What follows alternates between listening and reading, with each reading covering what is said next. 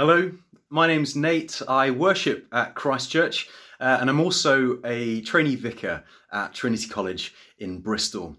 As part of our teaching series on generosity, I'm going to be talking about life and money. It's a topic that the Bible has a surprising amount to say about. This is a really important topic, both to us and to God too. But for those of us who might be listening today, in light of all things COVID, money might be a big thing on your mind at the moment. For some of us, it might be a really easy thing to talk about, something comfortable. But for others, it may be a really difficult, quite terrifying thing. And you might be thinking, when on earth am I going to get the next paycheck, or how am I going to pay for the next meal for my family? And if that is the case, please don't stay silent. Get in contact with someone at Christ Church. The church is here to help. And let me begin by speaking words of encouragement to say that God knows your situation and knows your circumstances, and they are important to him. You are important to him. Your needs are important to him. So be assured that today, I hope my words are encouraging and they're reassuring and life-giving, as our God is life-giving. In our passage, we heard the Apostle Paul in his letter to his dear friend Timothy and the church. He's writing out of great concern for people. His concerns are truth, life, and love. He is determined to see the church flourish, and so he gives specific warnings and teachings surrounding and regarding life. The Christian message, the gospel, it's all about life. Jesus came, died, and rose again that we might have life. Life for and from heaven. And life is for living. Life is for living. Our Bible reading today concludes with the call to take hold of life that is truly life. Forget YOLO, you only live once. It's just not true. You think you're alive, and then Jesus comes along, and you're given new life. And this new life changes everything. This new life is about what we do now, and it's about what happens in heaven.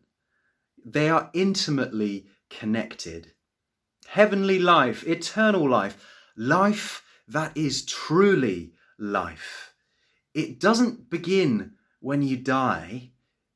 It begins at belief in Jesus. And this new life, it changes everything. Who you are, what you do.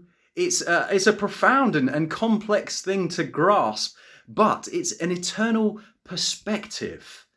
What we do now echoes in eternity. I think that's from a film or something, I don't know. But it's true. Every action we take for Jesus in this life is an investment in heaven. And this is partly what Paul is talking about here.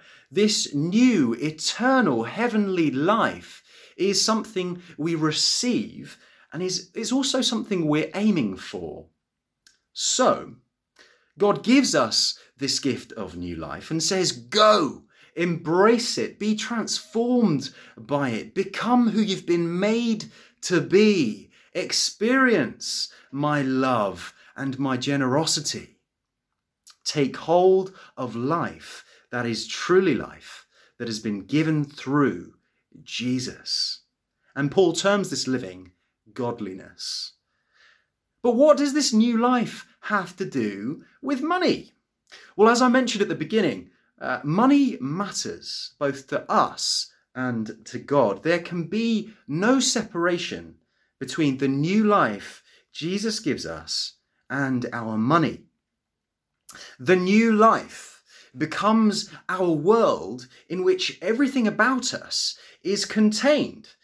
This new life in Jesus defines who we are and what we do. New life was lived and demonstrated by Jesus. So we can learn how this new life can be lived by looking at him and imitating him. So let me encourage you to go and read the gospel and be inspired, by Jesus' concern for the poor and the needy and his heart for money being used to worship God. I don't know if you've taken a COVID test at home recently, but this passage is a really good spiritual health test at home. Does my attitude and handling of my money reflect godliness? Does how I use my money, more than that, does how I think about my money point to that new life in Jesus? How a person treats and handles their money reveals a lot about a person's heart. In the same way that my Amazon order lists reflect my heart. But be encouraged. God's Holy Spirit is in us. So we should be expecting to see growth in godliness. We are experiencing new life in God when our attitudes and handling of money are being transformed. And this isn't something we do alone either. New life is about community, amongst other things. So if you need help making good decisions about your money, speak to someone, please. The church, again, is here to help. Now, I'm sure you've heard it before, that famously misquoted phrase, money is the root of all evil. Well, this passage is where it's from. There it is, 1 Timothy 6, verse 10. But hold on. What it actually says is, for the love of money is a root of all kinds of evil. And this is something altogether different.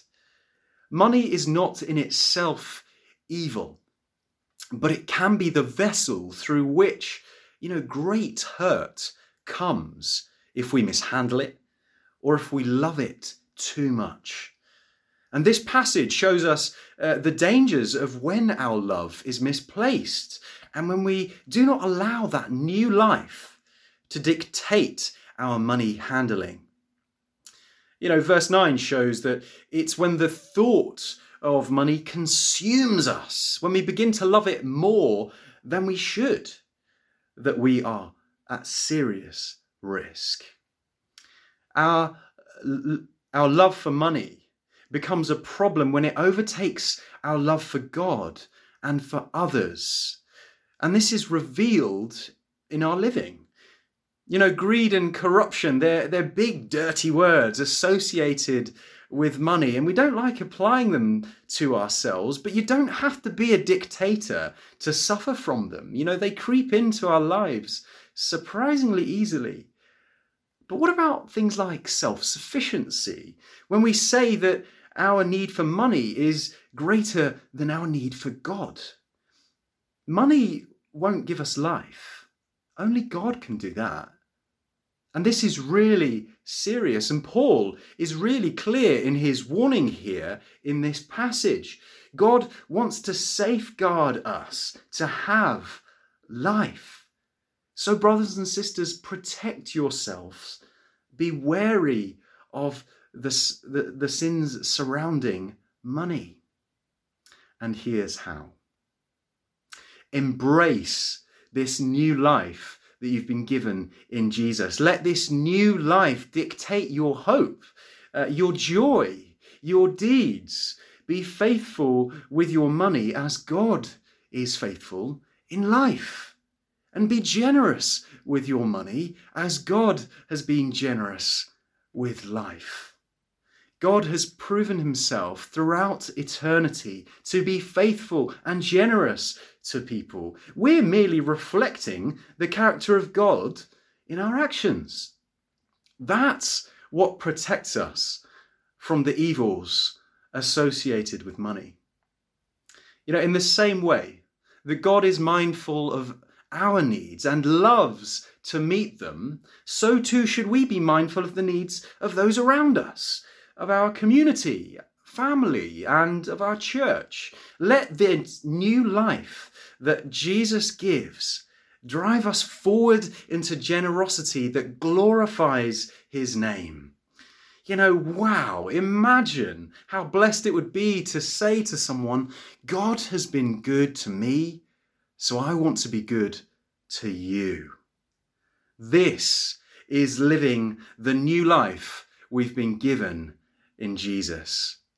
The beautiful thing is, this is way bigger than the here and now. For new life continues when we're dead and gone. Our legacy is here and now, but it's also in heaven. Our new life is here and now, but it's also in heaven. The treasures we invest in others here and now are treasures we invest in heaven. So start today. Enjoy it tomorrow. Protect yourselves from money and take hold of the life that is truly life in Jesus.